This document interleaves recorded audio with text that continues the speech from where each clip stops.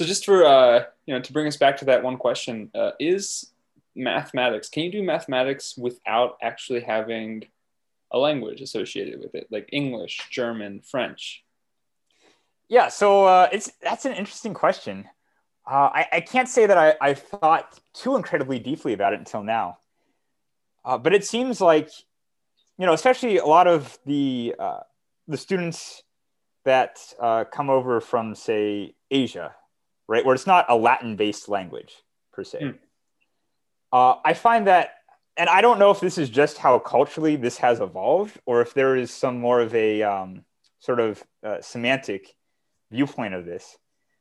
But it seems like a lot of them think and write about physics and mathematics um, using English, Yeah. right?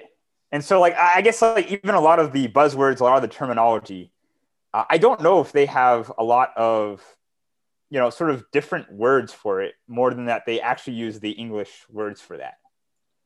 So that's quite interesting because I could very much see how it's influenced by, hey, the objective is for you to go to school in the United States, and therefore you must be literate in this very specific way so you can succeed there. Because Uh-huh. I know of some people who have studied, for example, in Iran, and Okay. my one really good friend, he's done his postdoc, right, and he was just Sure. showing me his textbook from Iran and how it's written in completely a different language, the whole Oh, thing. yeah. And I believe there are some schools in Germany that, again, I'm speaking a little bit out of my relative expertise, but there's some schools in Germany that will do the same, where the book is completely in German. And it kind of gets me wondering because there are certain parts of the world that have a really high reputation in terms of like mathematical literacy. I think Russia, Germany, like other parts of Eastern Europe, and it's a combination of things. One of those is that they just take it more seriously, and Okay. like there's this Russian way of teaching math that's super famous. And one of the things that I read was you don't treat children as if they were lesser. Like you actually kind of put them into the deep end with abstraction. Whereas Okay. here we're still dealing with like, I think we start dealing with algebra in almost the end of middle school Yeah. or and beginning of high school. Whereas they're just, you're five, I don't know, 5, 6 years old. I don't know the ages in schools, but at a very young age, you're introduced to this concept of abstraction, and that Mhm. gives you a lot of power moving forward. Yeah. I mean, I don't know. So I think that one of the parts of education that I don't know. I think it should be changed. I didn't like it too much, or I guess I didn't really have a conscious opinion of it as it was progressing through my own education. Mm-hmm. But looking back, like even from high school, from college, and so on and so forth, like even from that young age, it seems like there's a lot of emphasis that's put on, knowing your multiplication tables.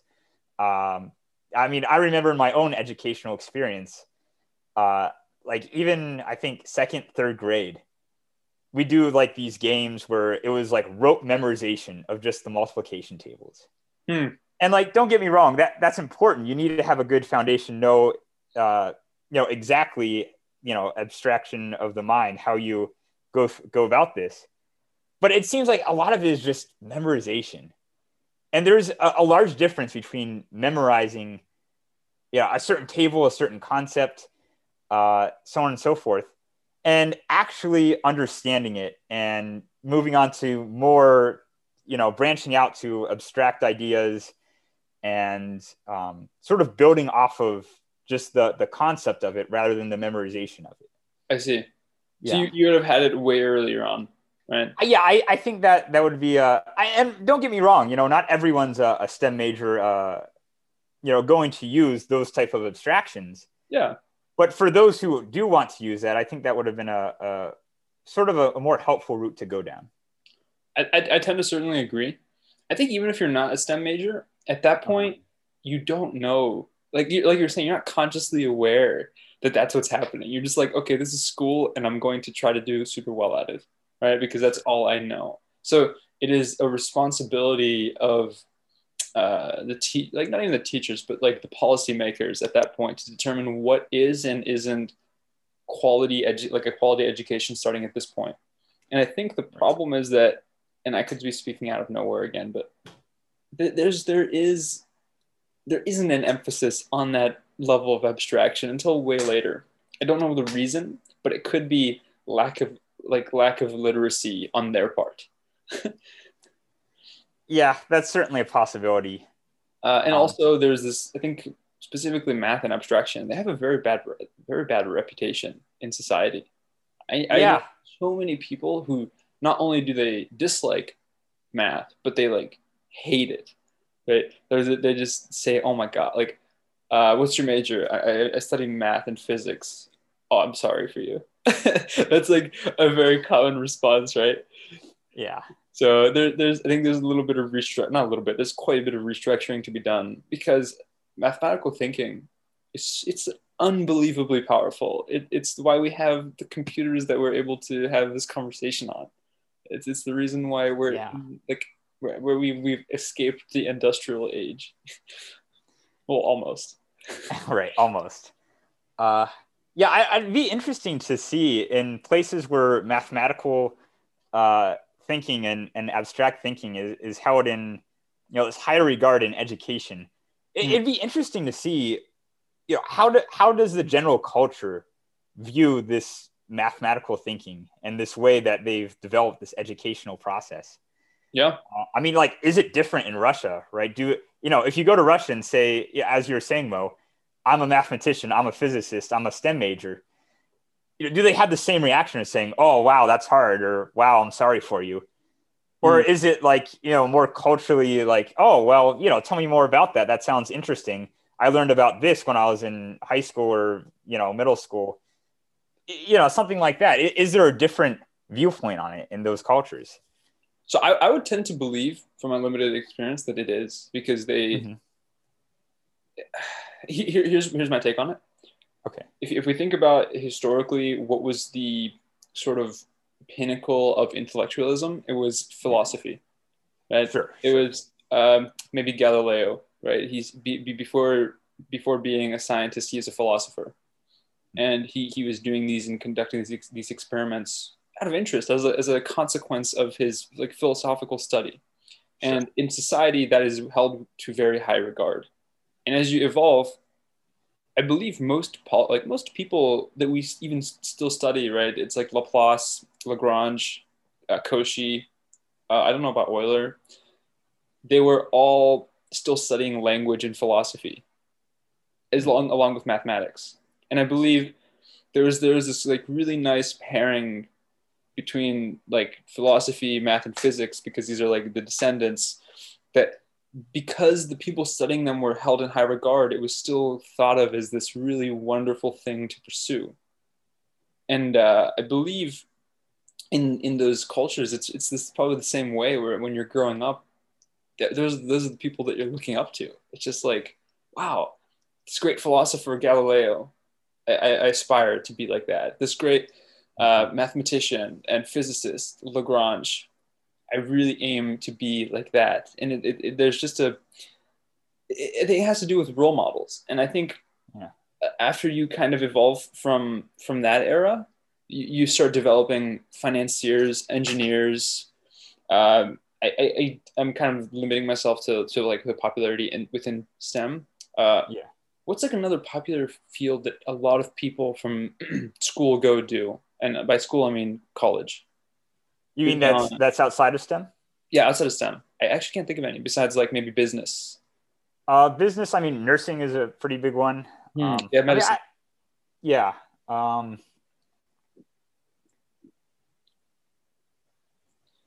I'm so I, narrowly I guess focused. like also language translators.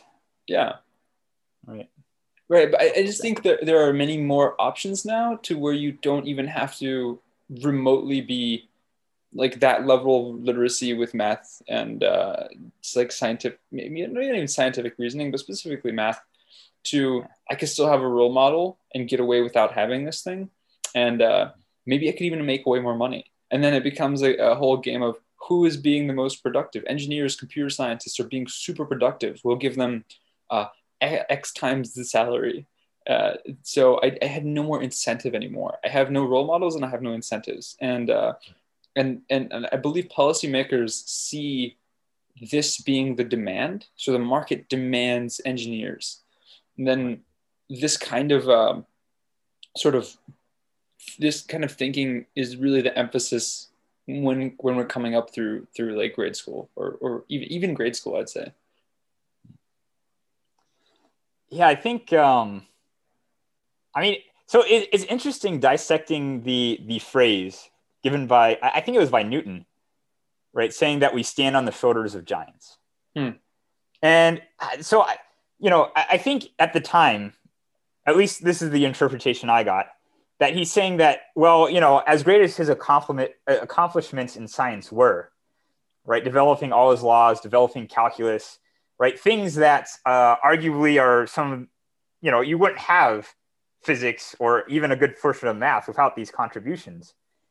That even though as big as his contributions were, he's saying that, well, really, I got the work from, people who came before me, who carried the torch furthest until I was able to pick it up for them. Right. And it's saying that, his accomplishments are great, but really the accomplishments of those that came before him are greater. Mm-hmm. But I think there's now a sort of this double meaning that you're hinting at, Mo, saying that, well, also these people, you can look up to them, right? These are people that you can draw motivation from, right? And saying that, well, the only reason I made my accomplishments is because they were the people that held me up to do this. And so I guess, as you're saying, sort of to tie it back into this poetic way that Newton put it, is that we've cut off the legs of our giants. Oh man, they're not they're not quite as big as they are now. They're not giving as much motivation as perhaps we would like to have. Yeah, there are a lot of giants that live in obscurity. I think Lagrange is an example. Sure. It's very fascinating. I believe it was Galileo's notebooks that Newton had access to, all of his experimental data that he was able to use and sort of start crafting these theories. So it's super fascinating because that probably saved him a lifetime's worth of experiments to conduct before he could even start analyzing, right? Sure. It puts you at a very great starting point. And that's why I'm very excited about the time that we live in, right? Not only do we have this colossal corpus of just theory and information and people who genuinely understand it, but we also have the means, which is technology, to easily access a very particular subset of that, whatever that subset, like the most interesting subset. So I think that combination puts you at a very unique time in history. It's something that perhaps your advisor didn't even have access to when he was in grad school, right? Sure. Maybe the internet, I don't know, I'm probably speaking out of nowhere, but I feel like most professors currently, probably at the esteem of your professor, were in grad school when the internet was just bumping, right? Is that accurate? Well, so my advisor personally is actually a pretty young guy. Oh, okay. So right. I think he might have had it a little bit before that. But I know, I see what you're saying, though. A lot of these perhaps older professors, that is certainly the case. Yeah. Right, and it's kind of wonderful because you're at the right place at the right time, exactly when all of these technologies are not in complete maturity, but in enough maturity to where you can very effectively start searching, very effectively. And I guess we'll get to this when we start talking about your actual research. But I'm curious to see if I will be curious to see if you've actually leveraged that in a different way. So how about we actually get into what you do now? So if you give me a tagline, what would you say is the overarching subject that you work in? And then what is the tagline for the project that you're working on? Right.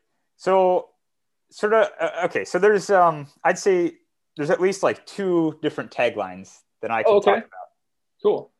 So one is that I'm looking at a very specific material, right? It is this topological semi-metal. Okay. So that's one tagline. The other tagline that I'm working in parallel with is I'm looking at a response. Okay. You're looking at a what? A response. Okay. So in particular, I'm saying in my specific instance, you shine light on something, what happens? Okay. Okay, what is the response that comes out of shining light onto that material? Got it. So yeah, it's these two different taglines that I can talk about. And you're currently your PhD is in condensed matter. So my PhD is in physics. Oh, geez, my bad. Yeah, physics. Right, but my subject, my specific subject that I'm focusing on is condensed matter. Yeah. Okay, and then I guess what is it? What is condensed matter? What does this mean? Yeah, so I guess it's kind of a misnomer in some ways. Okay. You start to see the name quantum materials, which I think is a little bit more of a better description, become popular these days. But for historical purposes, it's known as condensed matter. But essentially, all this is saying, right? So physics is usually talked about in this reductionist point of view, saying, you know how this large thing works, right? Say you throw, historically, way back in the day, you throw a ball, you want to know the forces that are surrounding that, how air resistance plays into that, and stuff like this. And then as you move on through physics, you start getting like this high energy regime. You're saying, you know how these large macroscopic objects, you have a pretty good understanding how they work. And so what you want to do is say, well, what does a smaller thing do? Or what does the more extreme thing do? Say if you're an astronomer or an astrophysicist, you're saying, what does the big thing do?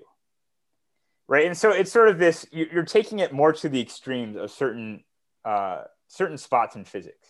Yeah. Well, for condensed matter, for quantum materials, we sort of take a step back from that in some ways. And we say, okay, we know how these smaller things work, right? Atoms and electrons.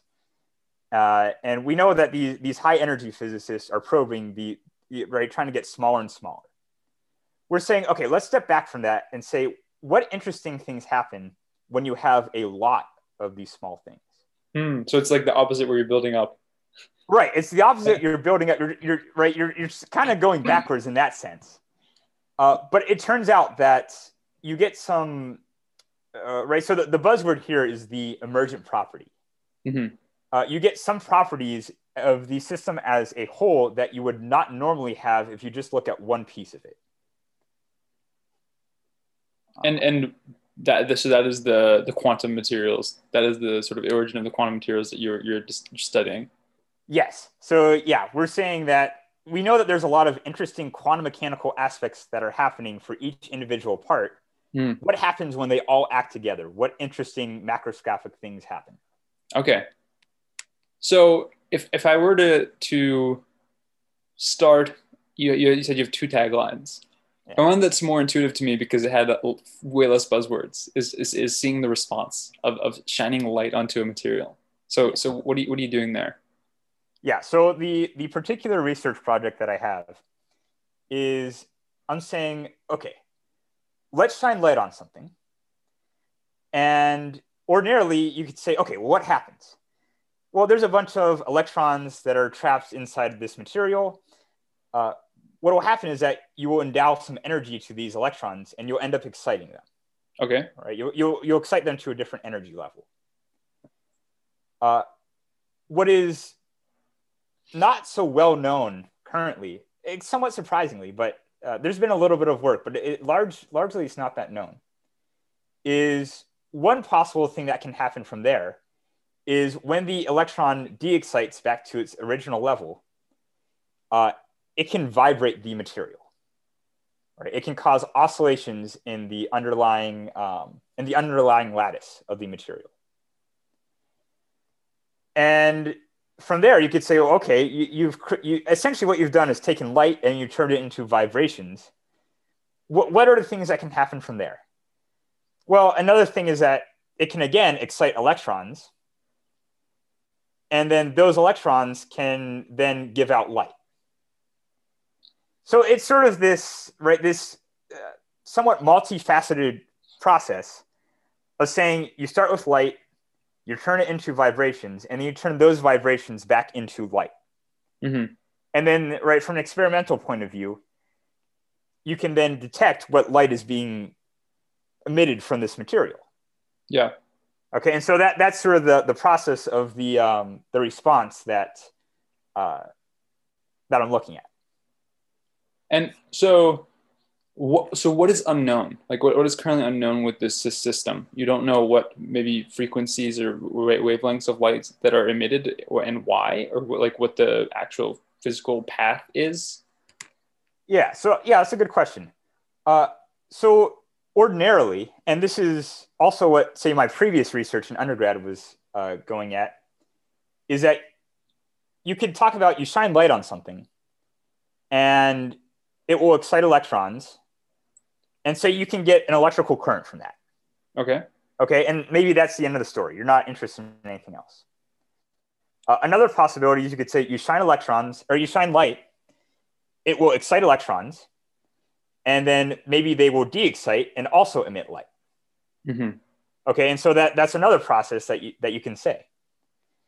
So the thing that is not so well known at this moment is what is the role that vibrations actually have in the response function.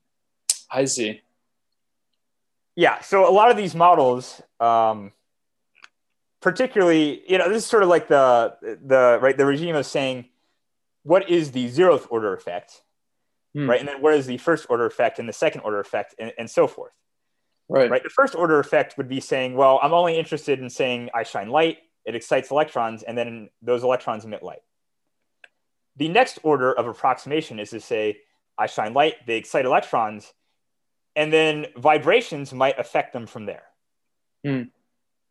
And that is currently what is not so well known, is how those vibrations will affect the response that comes out of it. Right. So now you're doing like a much more fine-grained probing of the actual emitted light, given this assumption that things are vibrating. Yes. So in particular, right, say you're an experimentalist. Yeah. And you're interested in probing what are the properties of this material. And so you could shine light and you might get some surprising peaks. Right? So say at a certain frequency of light, suddenly it blows up. Yep. And so, right, there's some peaks that we're not able to explain currently. And so the hope is that once you start to include these higher order effects, stuff like these vibrations, which, by the way, to throw some terminology at you, Mo, they're called phonons. Okay. The vibrations are called phonons. Yeah, the vibrations are called phonons. And so the idea is that these phonons, adding the secondary effect, might help to explain where these unknown peaks are coming from. I see. So you can more perfectly model the response, right? Yes, that's the hope. So I guess what is your current approach then? Are you just you have a large corpus of like a large body of data with these unknown peaks, and what you're trying to do is come up with a theoretical model to explain that away, or like where do you fit in? Yeah, no. So that's exactly it. Is so I mean, yeah. So that is the sort of the toy description, the ideal description of what would be going on here. Yeah, it's too perfect. Yeah, it's too perfect, right? In reality, there's always this disconnect between theory and experiment. But right, there shouldn't be. Currently, there's no reason to assume that these vibrations wouldn't play some role in what's going on. At this point, it's a matter of finding what material would this best be expressed in. Got it. It turns out that so there is right. So sort of the material that would be most ideal for this is to say that, well, we want a material where the lattice itself is strongly interacting. And so basically we want a material that is very strongly bonded. The atoms are very strongly bonded in a certain direction. And they might be strongly bonded in maybe other of the three-dimensional directions, but we're not very interested in that so much. we're more interested in saying we want a material where it's very strongly bonded so that these vibrations will be very violent. Okay. And so once you have this strong effect that's entering your system, then you're more likely to say that, well, how it interacts with the excited electrons in here, there's more likely chance that will be expressed in the response function. Whereas if you had a weakly coupled lattice, I'm using weird terms here, if you have a lattice where they're all shaking in unison, you wouldn't be able to determine that effect. Right. And so, in all honesty, right, that's a pretty good approximation to most materials. The one where they're really strongly coupled and the one where they're weakly coupled. Oh, I see. So you're looking for like a physical system that models your toy is like a really good version of your toy system. Yes. Got it. So you can even like look at a little chunk of your real material and cut around it maybe, and the part that surrounds it. Yes, exactly. They're strongly coupled. Okay, got it. So you're saying these vibrations, because the material is strongly coupled, will violently shake the whole thing, and therefore you can really test if it is the vibrations that are causing this peak emission, right? Yes, exactly. So the thing that comes to mind is, for some reason, what I was thinking of when you said vibrations, part of that was because you're weakly coupled, right? Like you're able to really bounce and hit into your neighbors and have this really violent effect. So when you have this thing moving in unison, right? How does that? How do you is like in my mind? There's no more room for that. There's no more room for things violently hitting into each other. There's more of a let's let the whole thing kind of sway. Okay, so you bring up a good point. But it turns out that, so actually this thing that you're talking about, more of the in unison swaying. Yeah. That's more what I'm interested in. Okay. So why? Okay. So I guess I should say that there's right, different paradigms of vibrations that we can talk about. Yep. The one that I'm more interested in here is saying that, okay, so, us physicists like to approximate everything as a harmonic oscillator. Ah, I see. And what we're saying is that, well, this collection of lattice, right? Say take one-dimensional direction in this lattice. Mm-hmm. I want this to be strongly coupled enough that when they sway, this swaying is a strong effect of what's going on. Mm-hmm. They should sway in unison, right? Mm-hmm. These should all be harmonic oscillators that, right, one affects the other one, and we should have some sort of some uniform mode of what's going on. In fact, if you don't have that uniform mode, well, give it enough time, it'll settle down into where it is swaying in a uniform way. Okay. So, so the point is, though, that when it does sway, it should be a fairly drastic swaying in how it does it. But it should be in uniform. Yeah, you're right about that. So that drastic sway is enough to, this is a question, is that drastic sway enough to give you the response that you want? Yes. So it is. It'll give Yes. you these peak emissions. Yes. Very interesting. And I guess what is your approach to modeling this? Right? You mentioned harmonic oscillator. Would take me through the process of how you begin to model something like that. Okay. Yes. In as much detail as you want. Very good. So, sort of the model that we're talking about is we treat the electronic system, right, the system of the electrons in this material, as being separate than the lattice model. Okay. And so one of the ways that we can get away with doing this is, again, we're using this level of approximation. We're saying, okay, to some extent, we're going to assume that these two are separate systems. And this is a relatively good approximation.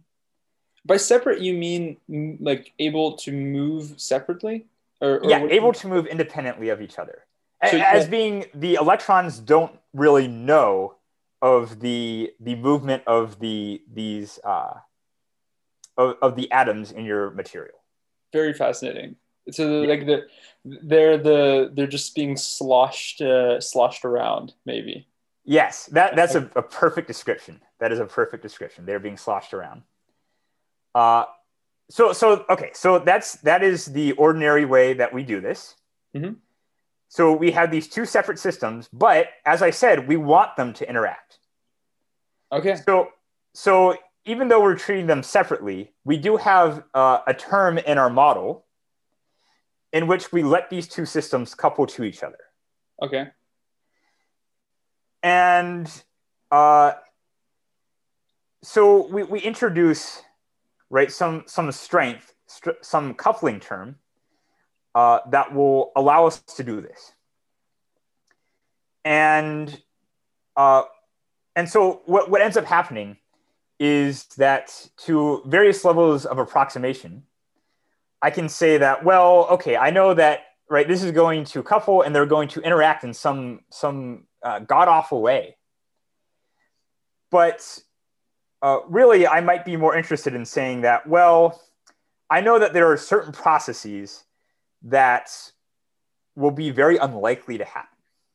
Okay. So one of those processes is I could say that, well, I have an electron that maybe gets excited when I shine light on it. And then maybe it de-excites and it causes it to vibrate. And then that vibration might excite another electron. But instead of emitting light, maybe it will vibrate again.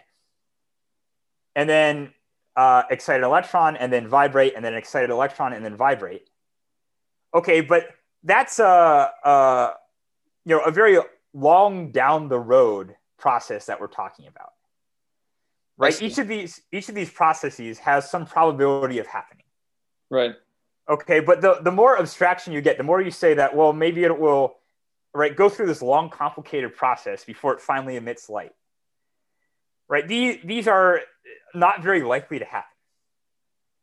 And so to some approximation, we can say that, well, we can ignore a lot of these right, higher order terms and what's going on. Right. And so, I mean, say maybe down the road, we might say, well, maybe we are interested in these higher order processes. But what we would say to a good order of approximation, we can say, okay, ignore a lot of this chain upon chain upon chain of things and just focus on one specific chain. Yes. And so it's actually really, really interesting because there is this, right? So there's this notion of, say, quantum field theory. Mm-hmm. Okay. And the high energy physicists use this high energy, this quantum field theory. Just for quick reference, Yeah. can you please give me a spatial visual understanding of quantum field theory? Like just like how you would explain it very quickly, almost intuitively. Sure. So I'd say that quantum field theory is the intersection of relativity and quantum mechanics. Okay. So that's okay. There is an additional component, I'll say, which one can say is the intersection between what we would refer to as many-body physics and quantum mechanics. And many-body physics is just saying that, well, I have a lot of a certain thing, Uh-huh. and I just have to be very careful with how I treat some of this stuff. In particular, say if you have fermions, right? We know we have like the Pauli exclusion principle. And so we have to be a little bit careful with how these many quantum states are interacting with each other. Mm-hmm. We don't want to do something that's illegal at any point. Yeah. And so I'd say that that's sort of the 2-cent description of how you can think of quantum field theory. Okay, so keep track of a lot of details. Make sure that you don't violate laws. Intersection of of quantum mechanics and gravity. Yeah. Cool. Got it. So, okay, back to what you were saying. You can use quantum field theory. Yeah, so you can use quantum field theory because one of the things that it's pretty useful for is perturbations, right? So you might say that, well, I'm interested in maybe right. Say I include this interaction of vibrations, and as I said, maybe we're not interested in vibration upon vibration upon vibration, maybe just one vibration. And we're saying that, well, this might produce, we want to know what is the first order effect of that. That is to say, what is just the first order perturbation of what's going on. And so what these high energy physicists use this for is they say, okay, I might shine maybe light, maybe hit it with electrons, maybe, I have some system that's coming into this. I let it interact, and I'm not really interested in maybe the specifics of the interaction, but I'm more worried about what is the end product. Once everything is emitted at the end of the day, what am I able to detect from that? Right. And so in essence, that's sort of what's going on here. Is I'm saying I have some system that's coming in this case, light. I am letting it go in, do its thing. Maybe it does some complicated process, right? It excites electrons and maybe vibrates and then it excites electrons. And this quantum field theory will let us say, well, what is the perturbation that I can identify from that? And then from there, right, it emits the light that I'm interested in. Yeah. And it essentially is this scattering process. And this quantum field theory lets me say, well, what is the leading order to the scattering that I only have to care about? And so that is the intersection. That is the model that I am using is this quantum field theory. So if I were to dissect that a bit, what is you say scattering? Yeah. So what exactly are you referring to in that part? So there's light, hits your system, something happens, there's emission of some certain wavelength. You were saying this new tool allows you to sort of ignore the minutia of what's happening inside, but really understand the scattering. What does that mean? Yeah, so the buzzword scattering here, all I'm referring to is saying that you hit, all right, let me be very general about this, and say you hit something with something and you get something out. Yeah. Okay, so that's all. You're saying that, right? You send something in, and right, it undergoes it affects it in some way, and all you care about is what happens when it comes out. Got it. Yeah, that's all it means.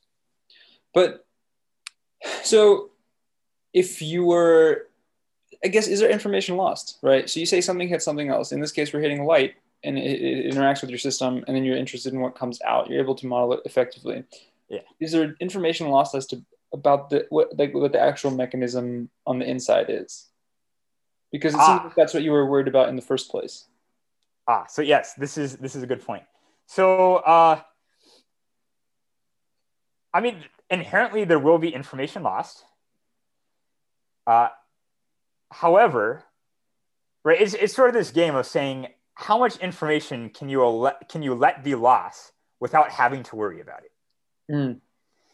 And so indeed, right, the information that I'm letting being lost in this case is I'm saying that, well, I might not be worried about these higher order things that are occurring. And right, so I have to justify this. I can't just right, take this for granted and say, well, yeah, just assume this. Right, I have to justify and say that, well, each of these processes, it gives just a little bit more and a little bit more and a little bit more. And eventually I'm saying that, well, how this is affecting the scattering is going to be so minuscule that maybe I won't even be able to detect it by experiment. Wow. So you're able to qualify and quantify at the same time. You're able to say, okay, here's the order of this input, and here's the order of the effect on the output, and if it diminishes, we're golden. Yeah, yeah. Very fascinating. Something there's like a very interesting meta point that comes here. So I'm currently not an expert in something that requires this level of modeling. Sure. Do you ever find yourself sort of questioning the machinery that you're using? And by machinery, I mean abstract mathematical machinery, right? In my mind, to do this kind of analysis, to even make the kind of argument that we just talked about, you have to have such a grasp of the tools that you're using, like a very fundamental grasp to be able to even fully leverage them, right? You have to know what their limitations are. You have to know that they apply. You have to know how to manipulate them. You kind of have to prevent yourself from overusing them, right? So take me through that process, not just from the point of view of someone who's become the expert, but from the point of view of someone who I was in, like you were in one of my first physics classes together. Like, kind of take me through that. Yeah. So it's funny that you mentioned this, because quantum field theory, especially its beginnings, was very controversial. Why? There were physicists that thought it was basically just mathematical mumbo jumbo. Yeah, mathematical mumbo jumbo. So really, when people started taking this seriously, is when the experimental data was able to show that the predictions that were coming out of quantum field theory were sound. That's when people were like, okay, there might be more to this than meets the eye, right? And so one of the reasons why quantum field theory itself is controversial is that what you're doing is saying that, okay, I go through maybe one calculation and I end up getting infinity. I end up getting an answer that makes no sense whatsoever. Physically or mathematically? Mathematically. Okay. And then, but what these quantum field theorists do is they say, okay, let me add some corrections to this. These corrections are physically motivated, but more so, they are set there to cancel out a bunch of infinities. And so really what you're saying is that if I naively do the calculation, I get infinity, and I say, well, I don't want an infinity here. I introduce some correction factors to this. And those correction factors are meant to cancel out those infinities. Or sometimes I get zeros when I shouldn't. I want to cancel out those zeros. Yeah. And again, although they are physically motivated, right? The notion that people get that that makes it controversial is that you're canceling out infinities. Yeah. And I mean, I'll be honest. I think a lot of people, myself included, when we first go through and learn these field theory approaches, is that you are uncomfortable with these. Right. Right. Because in some ways, it's not like this very definite thing where, you right. It's built upon saying that, well, this is where quantum mechanics ends. This is what quantum mechanics can't tell us. And this is why we need to introduce this framework. And it seems just very, very, very patchworky, saying that, well, I'm introducing this concept because I need it to work. Right. Yeah. And so, myself included, I was very uncomfortable with learning this at first. But there is enough physical motivation for why it has to be so, and enough experimental data backing this, that you sort of have to accept it, that, well, maybe this isn't the most, the most mathematically comfortable way to do something, but it still seems to physically give predictions that are accurate. And so it is rather remarkable that this thing ever works out at all. So it does make you wonder. So, I mean, from a philosophical standpoint, it does make you wonder and say, is there something more underlying this? It seems like there should be maybe some more connective pieces for why it should work out the way it does. Yeah. But I don't think people have have that concrete of a connection for why it's allowed to be the way it is. Just to kind of dissect that a little bit. Yeah. You say people they see infinities and they're like, that shouldn't be there, right? So that means you know the answer before you're sort of proceeding, right? Yes. That seems kind of strange to me, because then how do you use it to predict something, right? Does it have to be within the realm of comfort, right? Because what if you come to a situation where you get an infinity and you didn't know that was or wasn't supposed to be an infinity, right? What do you do there? So okay, this is a great point. So the way that one of the things that made me a little bit more comfortable with quantum field theory is this thought experiment that I was introduced to. Where I first saw it was a quantum field theory book by a guy named Sidney Coleman. And so this guy is known as I think the orator or the prophet of Princeton. And the orator or prophet of Princeton. Yes. I don't know what that means or why that has significance, but it sounds fun. Yes. No. It's meant to mean that this guy is very good at explaining things. And so the thought experiment that he wrote about in his book, and I don't think it was due to him. I think it was due to some earlier physicist, but he wrote about the story. This is where I first saw it. So we know from basic quantum mechanics the uncertainty principle. Okay, so that is to say, if I know the precise position of something, I won't know its velocity very well. I can't know it very well. Or if I know its velocity very well, I can't know its exact position very well. And so this is pretty well accepted from quantum mechanics.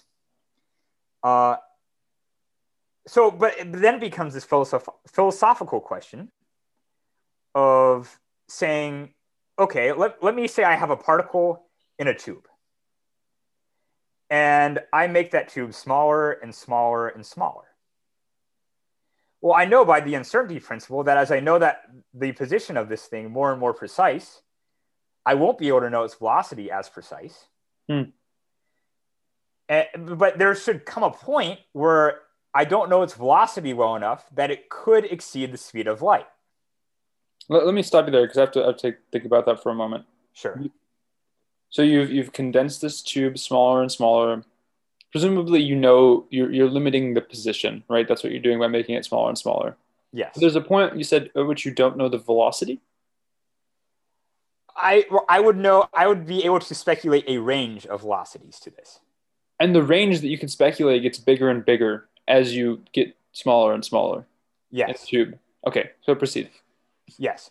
So as I make this tube smaller and smaller, I am forced to say that the velocities will have to become larger and larger that I'm dealing with.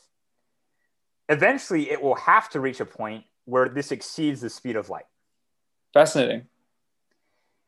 And so, right, this is where the intersection of saying relativity and quantum mechanics comes into play, is that you have to say there has to be a workaround to this. And so if I were just to ask you, Mo, what you think the workaround is, do you have any ideas to what that might be? Interesting. So the thing that my mind goes to is that there is no way to make the tube infinitely small. Right? So you like physically lose the quote, the space in which this thing can reside, right? There must be a definitive point at which you say, okay, here's the limit. Let's proceed. Right? We have to take it and move forward. And hopefully that coincides with the range being within the realm of like causality. I see. So that's an incredibly good guess. I can tell you that, or let me say that, assume, and I believe that this is also physically true, that we can still achieve those levels of preciseness. So sorry, I don't know what you mean by that. Assume that we can make this tube physically small enough that this does become a problem. Oh, okay, yeah, we can actually do this in experiment. Yeah. Oh, wow, I didn't know that. I thought this was just this thought experiment.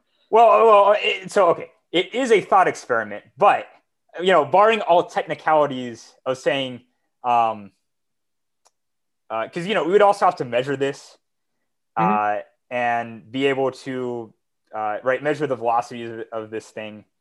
And I think to some extent we are able to actually physically measure this. Hmm. But for all intents and purposes, right, ignoring the cost of the experiment, right, ignoring the technical thing, let me just say that physically we should be able to say that this is possible. Okay. That we could, if we wanted to devote enough resources, we could do this experiment. Right, right. Okay. So it turns out that there is a different workaround to this. Okay. And that is that you are forced to say that the thing that you thought was a single particle ends up not being a single particle anymore. Okay. It ends up branching off into many particles. And so you've created a workaround to this uncertainty principle that you were concerned with to be at the start, Because right? The you've lost. uncertainty. Pardon? Sorry, go ahead. I'm grinding. Go ahead. Okay. So the uncertainty principle, right, to refresh your memory, says that I know the position of one particle very well, and I can't know its velocity very well, or it eventually expands. But by doing this workaround, you're saying that I've compressed this, or I've given so much energy into this particle by compressing it, that it now breaks off into two or more particles. It becomes a multi-particle system. And so now the notion of saying, well, what is the velocity of one particle is no longer relevant because we have many particles now. Hmm. And if you were to now say, okay, let me do the same, crank it, now focus on one of those particles and crank it down, it branches off into many more. And so you can continue to do this, but you're never going to reach a point, or so the quantum field theory will tell you, where this will ever become a problem. Right. And this is very fascinating because it has to do with incompressibility in some sense. In Right? some sense, right. Like you just like you I mean not precisely, but you have like I'd imagine you take this little volume around each one of these dots Uh-huh. and you're saying it must branch because you've put in so much energy. That's what you're saying, right? Yeah. So, and you're saying that never becomes an issue. It never becomes a problem. Right. That is what quantum field theory will tell us. That it will arrange its multi-particle branching in such a way that it can't be a problem. Fascinating. Right. And so to go back on what you're saying here, Mo, that at what level does you say that, well, this is the way it has to be because we demand it to be, so that we sort of know the answer ahead of time. This is sort of one of those examples. Is we know that quantum mechanics has to work, Yeah. and so the uncertainty principle has to work. We know that relativity has to work, and so you can't have information being transferred faster than light. Hmm. And so you demand that both these principles to be true. The intersection of these two has to be consistent. And so that's what this quantum field theory is telling us, that we know two separate principles to be true, and how we combine them also has to remain kosher between these two. Yeah. And so that's where you sort of have to say that, well, I demand that whatever this new theory is telling me, this quantum field theory, it shouldn't give me an inconsistent answer. It shouldn't give me an infinity where it shouldn't. Mm. And that's sort of what this is referring to, right? So still there's this issue of predictive power, right? You've given me, so I just imagine two parts of a circle, right? This left part of the circle is the machinery that allows you to definitively say all these things that we wanted to be preserved were preserved. This right hand part of the circle is brand new, and it doesn't have to be compatible with anything else, but it has this predictive capacity. How seriously do we take the predictive capacity of this right hand side? because presumably you're getting a lot of machinery and you're applying it to situations where we don't know things. For example, I mean, actually, I don't know if that's applicable to your problem, but right, like there's this extra power that you've gained, and there's these extra predictions that you can make. So, Right. and I think just to we don't have to like dwell on this too much, but Yeah. I believe there was probably a certain thing, like a certain similar argument when quantum mechanics was coming about, where you're just like, this is super weird. Like, okay, it will recreate these certain physical things we know, but it has this weird predictive power. When do we have enough data to where we're comfortable with this as a model for what's happening, right? There's like some arbitrary threshold. I'm sure it's the same way with this new, I don't know how new it is, but this addition that you guys have made. Right. Yeah. So that's a great question. I mean, so this is, I mean, right. So you're following the progression historically of why people, right, were a bit hesitant to accept it at first. Yeah. But right at the end of the day, ultimately, as long as this thing has predictive power that we can, in all definiteness, be able to measure something and say, does this align with the predictions of something that quantum mechanics can't predict, something that relativity can't predict, but that quantum field theory can predict, right? If you're able to make a prediction off of this new theory of something that you couldn't have made a prediction of before, and this ends up being true, I mean, that's a pretty good sign. Maybe it's a fluke. Yeah. Okay, but then do it again for another system. If that's true, you right now it's more than just a coincidence. Yeah, you might have some actual power here. And I should say it's not that, so take like something, the discovery of the Higgs boson, for example. Right? Before it was discovered, you had different physicists predicting different values of its mass. And it wasn't that, quantum field theory itself was predicting these or it was inconsistent in saying, quantum field theory doesn't know which of these it is. It is that quantum field theory is a tool with which they use to predict these, right? You're worried about what level of approximation is actually valid, but the tool that you're using to make that is still quantum field theory. Right? Quantum field theory predicted each one of those, and you couldn't have done it without quantum field theory. I see. But at the end of the day, this quantum field theory is what allowed you to make this prediction and still gave you an answer that ended up being physically consistent with the experimental data. Wow. So yeah, I mean, right. So if you view quantum field theory as a tool, it's very well verified that the mechanics behind it gives accurate answers. Right. And so in that regard, I'm not at all worried that what I've predicted, right, might be some mathematical nonsense.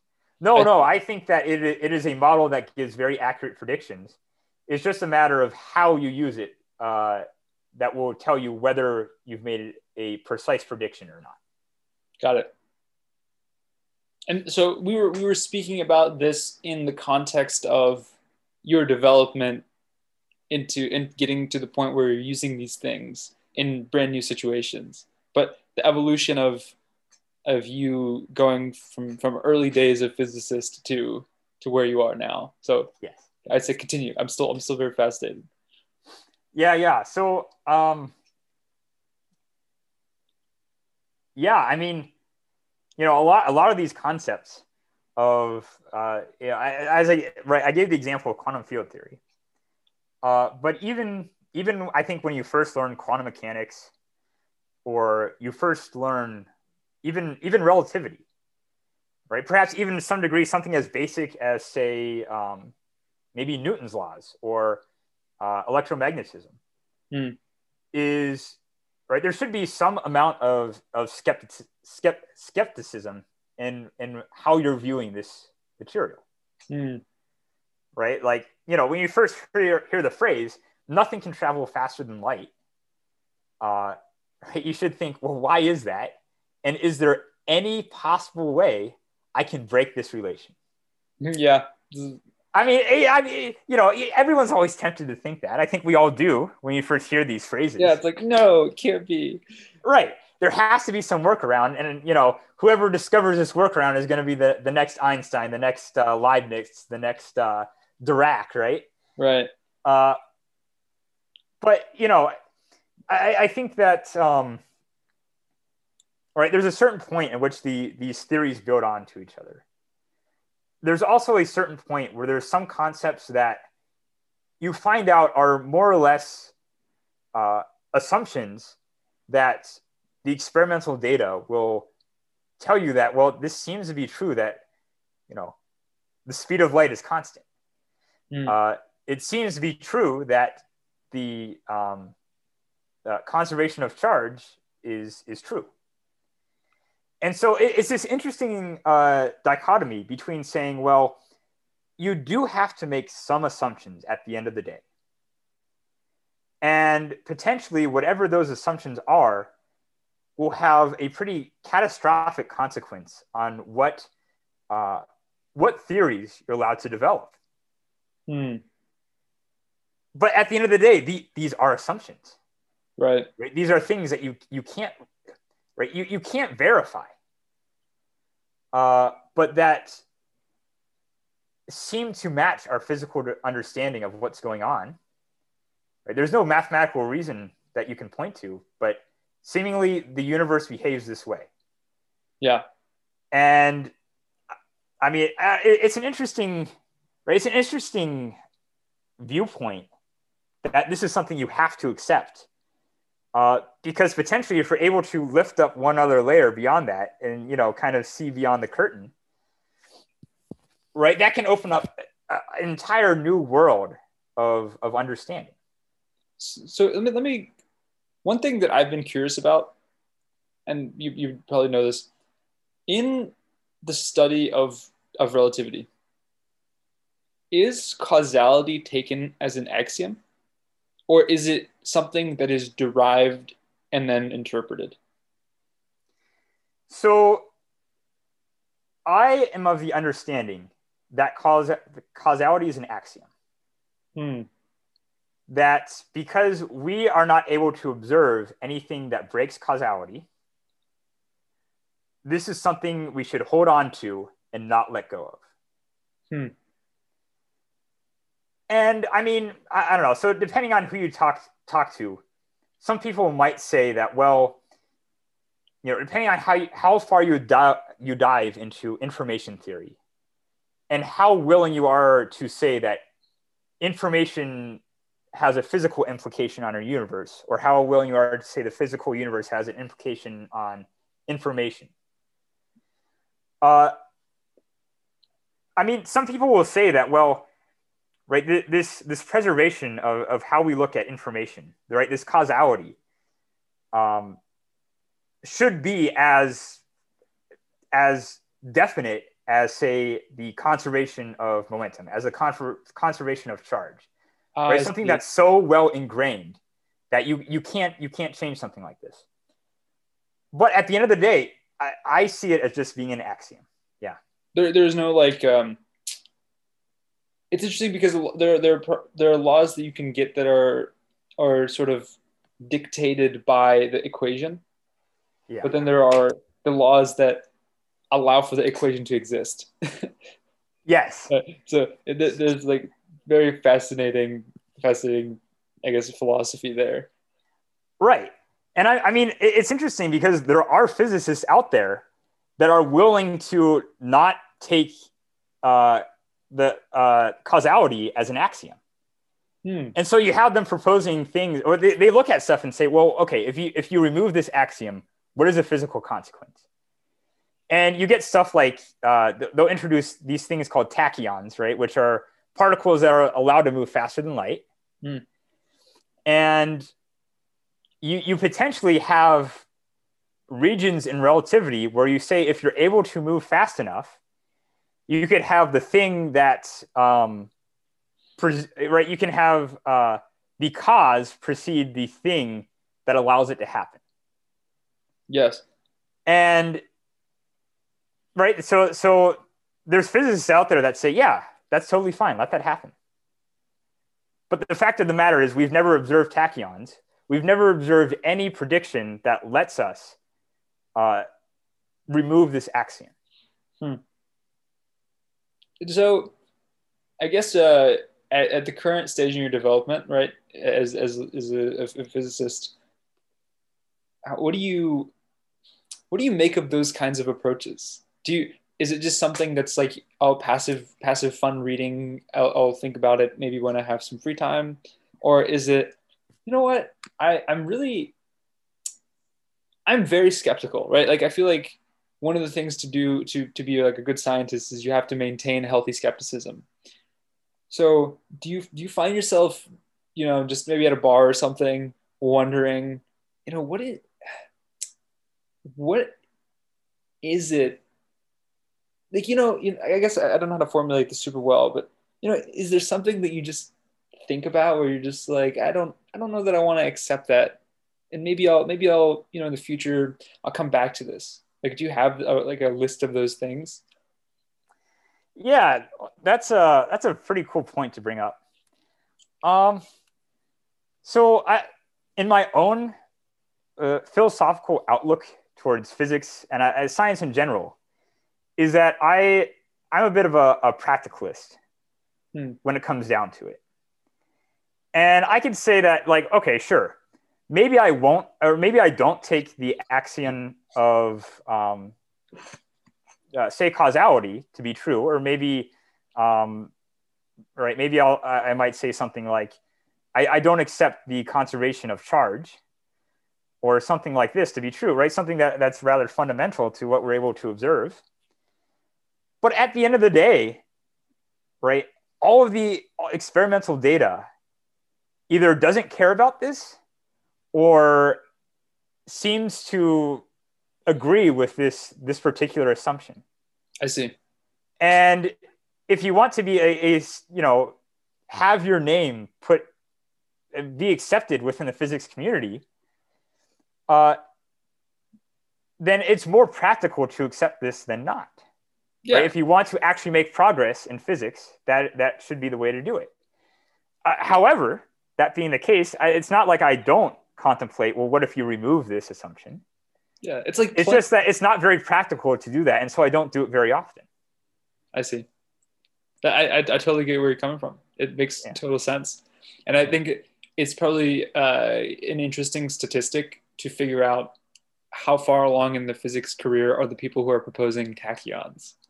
Are they sort Yes. of at the tail end where they're just playing, right? And that's what I get about academia, that I absolutely just adore, is regardless of everything that you're doing, like Uh-huh. there's practicality, sure, there's like genuine quest, but you're playing, right? Yeah. There are very few career paths where you can, for the rest of your life, absolutely just play. Yeah. It's yeah, academia is different than a lot of careers which are driven by a will to make a living, right? And I mean, don't get me wrong, in academia you're still making a living. That's still a prime component here. But a lot of these physicists aren't doing it to get rich or to uh, do anything like that. They're doing it because they have a genuine curiosity. Yeah. They want to know play around with the universe, and what are they able to learn from it, right? It's very fascinating to see that this is the atmosphere in which they surround themselves. Yeah. Uh, yeah. It's wonderful. I think it's truly wonderful. Do you you have there's the one thing that I always like to think about is, you have a vision for yourself when you're at each stage of your life, at each even age of your life. So are you doing the things now that you thought you would be doing as a college student, of maybe a freshman in college, freshman in high school? And Here's another question, a three-parter. What do you think you're going to be doing when you say get your first like faculty position or whatever you choose to do, right? Where do you see yourself being truly fascinated and intrigued by? That yeah. So to answer your question, I did not at all think I was going to be doing this as a freshman. Um, so when I started out as a freshman, I was just an astronomy major and nothing else. Oh, okay. And yeah, so I thought I was going to be doing astronomy, astrophysics to be exact. But, so then I learned more. I decided that maybe astrophysics and astronomy wasn't what I wanted to do.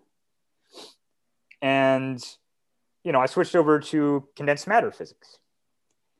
But even in regard to like my vision of what a physicist does, I was even misled there.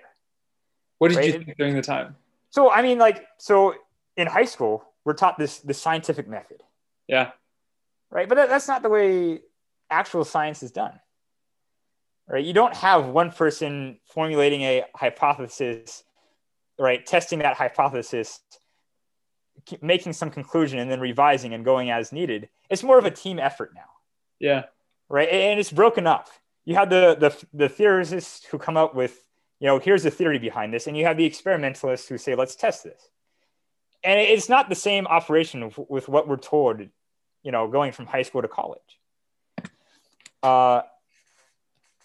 It's also, you have this kind of, right, particularly the paradigm of computers. We were talking about this a little bit earlier. The introduction of computers has changed how we do science. And beforehand, I had this vision of probably what a lot of people think physicists do, this pen and paper, drawing on the chalkboard, slaving away at a lab all day type of viewpoint. But in reality, a lot of it, for professors in particular, for faculty, a lot of it is teaching, for one. But another good part of it is they're at the computer, right, programming some code, looking towards Python or Mathematica or MATLAB or what have you, and right, kind of coming up with computational models to pick up where maybe the mathematics needs to bridge between the experiment and the actual theory. And we're at a point where there's a lot of mathematical framework that still needs to be investigated, but that can't be investigated in a analytical manner. I see. And so this is where the computer programs, the MATLABs, the Pythons take over. Is you still inherently, right, at some point you still have this analytical mathematical expression. But if you want to go further with it, you have to have a numerical way to do this. And right, so that's another thing that I hadn't contemplated as a budding physicist, is how important this new this new paradigm of physics, where you are using computers, and particularly now you are using machine learning to do things. So that was another thing that I hadn't really contemplated. So are you actively involved in this part of the work as well? So Yes. you're writing code, you're doing machine learning, you're doing the whole thing. Yes. What do you think? How do you like it? I mean, I love it. Yeah. Yeah. So so it's something I wasn't expecting, but that's just partly because I wasn't exposed to it. Yeah. But having worked with these computers, having written this code, I mean, it's very satisfying when you have enough of an understanding of some theory or some principle to be able to say, let me write this code, make a prediction, and maybe I'm able to take a certain parameter of it and say, well, if I make this parameter 0, or I make it a certain value, I should get an analytic expression. And to see that it matches up with the analytic expression is very satisfying. Yeah. It's something that it's rather gratifying. If you look at physicists back in the day who didn't have this computational power, it's like their theory was only relevant to certain values. And no matter what they could contemplate, they would never be able to test it within this range of values. And to some extent, you're able to view beyond what they're seeing, right? To tie into what we said at the beginning, stand on the shoulders of giants. Their theories have propelled you up, and now you're able to see farther than they have because you have this computational framework. Yeah. And so it is very gratifying to see, like, well, I know no one has ever used this set of parameters and seen this far into the equation before as I have. And it's pretty powerful to think about, I think. Yeah, certainly. There are patterns. So you're talking about precision as well. There's precision that is unrivaled, right? We can go to however many decimal points and verify, right? That there's a beauty in that. And then the beauty, I think, with the sort of modern statistical methods is that you can find patterns in data that we've already had, like we have, right? That we didn't know of before. Yeah. Right. That it's that kind of regularity that's just wow. There's like another level. You were talking about orders of corrections, right? Perhaps there's that deeper level of analysis that has yet to be done. Yeah. It's so always. Go ahead. ahead. Sorry. Oh, go ahead. I was just going to say it's always interesting seeing, these different paradigms of physics and seeing what was actually relevant to the people studying it at the time. Yeah. I agree. What do you think the big shift, if there is another one throughout your like career in physics, will be? Right. You're saying there's this new, I don't know how new it is, but there's this like new outlook that we can have because of computers. We can start using machine learning. We can start having this extra precision. Do you foresee a similar thing happening in the future, or is it just going to be more and more that physicists who are coming in are going to come in with this literacy, and we're going to sort of just like take it and run? Yeah. So I'm gonna say that I think quantum information is going to be the big field in two parts. Okay. Right. So for one is that it is exploding in popularity right now. There is a massive push by industry, by academia, by various governments to focus on this quantum information. Okay. Right. They want to be able to build these powerful computers that are unrivaled, that take advantage of quantum mechanical properties to give this unrivaled computation. And so I think in terms of, say, just careers, that's even right now, that's a major shift. And it's only going to be even major in the future. But to the other end of the question is that I think once we do have a stable quantum computational foundation to work with, that's going to be the next major era in physics. I mentioned that with these current classical computers, even now we're able to compute things that, our physicist forefathers would have never even be able to dreamed of computing. Mm. And so in that regard, I think once we have access to these quantum computers, those physicists are going to be able to compute things that I'm not able to even dream of. Yeah. And I think that's a pretty powerful, frankly, a pretty scary proposition. But I look forward to it. Yeah, I do look forward to it and seeing what they're able to do. So what compels you? What compels you to do this? Is it just genuine curiosity about how it all works? Yeah, I think it's genuine curiosity. It's this proposition. I don't know. I think we all have this in ourselves in a little bit, in some regard or another. But it's the feeling you get when you discover something that no one else has discovered before. Mm. This fact that you're able to claim that I've seen something that no one else has seen. Yeah.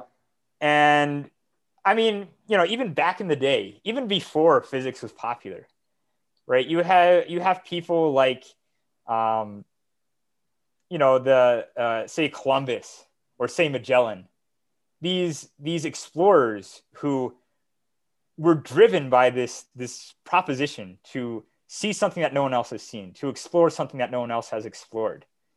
Right? It's sort of this right, this enterprising mentality that I think dwells within all of us in some way or another. Right? Even people who aren't in STEM, right? Say maybe your goal in life is to just be a good parent, for example. I think in that regard, that is sort of an enterprising mentality to say that maybe I want to raise my kid in a way that no one else has raised their kid before. Hmm. Right? I think it is within all of us. And I think this is just one manifestation of it. Yeah. Right? Just to say that this is a calculation that no one else has seen before. And I think in that regard, it's something that is special, something that should be held on to. Yeah. It's your special part of our sort of infinite world, right? Yes. It was like you've seen it. You've built it. There's something really, really powerful there. So then here's something that's quite fascinating. And then on this note, what would you say to your freshman year college self, knowing what you know now? If you had like a not even 5 minute, like a 1 minute conversation, you had only 1 minute to go tell that person something, what would you say? It's a weird proposition because you could say a lot of things. It could be related to even your family or your interests, but Yeah, that's a pretty fascinating question. I think I tell my freshman self um, to be open to change more. I think my freshman self was a little bit too rigid in what he wanted to do and in what his expectations in physics and just I guess the general world were. hmm, Um, right. I mean, I probably should have made the switch to condensed matter earlier than I did, but I was a stubborn individual, and I thought that I'd like to stick it out a little bit more and try my hand. First, it was right. I mentioned astronomy. For a very brief period, I worked in high energy, um, and decided I didn't like that either. yeah, And so I think I should have been a little bit more open to just switching around at an earlier stage. yeah. And so I think that's what I probably would have told my freshman self. Yeah. And you carry that with yourself today, this openness. Yeah. I try to. I try to. And then there was one question which I believe I'm asking like four-part questions in expectation, right? Yeah. Where do you see yourself headed? Yeah. So it's interesting because I did mention this quantum information, this quantum computation aspect of things. Mm-hmm. And it's starting to become more and more accepted that condensed matter physicists like myself, high energy physicists even, are starting to get recruited into this push towards quantum computation. Hmm. And so at this point in time, I think I'd like to remain in just strictly condensed matter. However, there is indeed a fair possibility that I will find myself in the future contemplating these quantum computation aspects of things. Wow. So yeah, we'll see what the future brings. But at this point, right, I would like to remain in faculty. I would like to continue being a researcher and making these discoveries that I think are fascinating and important. But it might be a slight switch in tone and maybe computation instead. Yeah. But we'll see.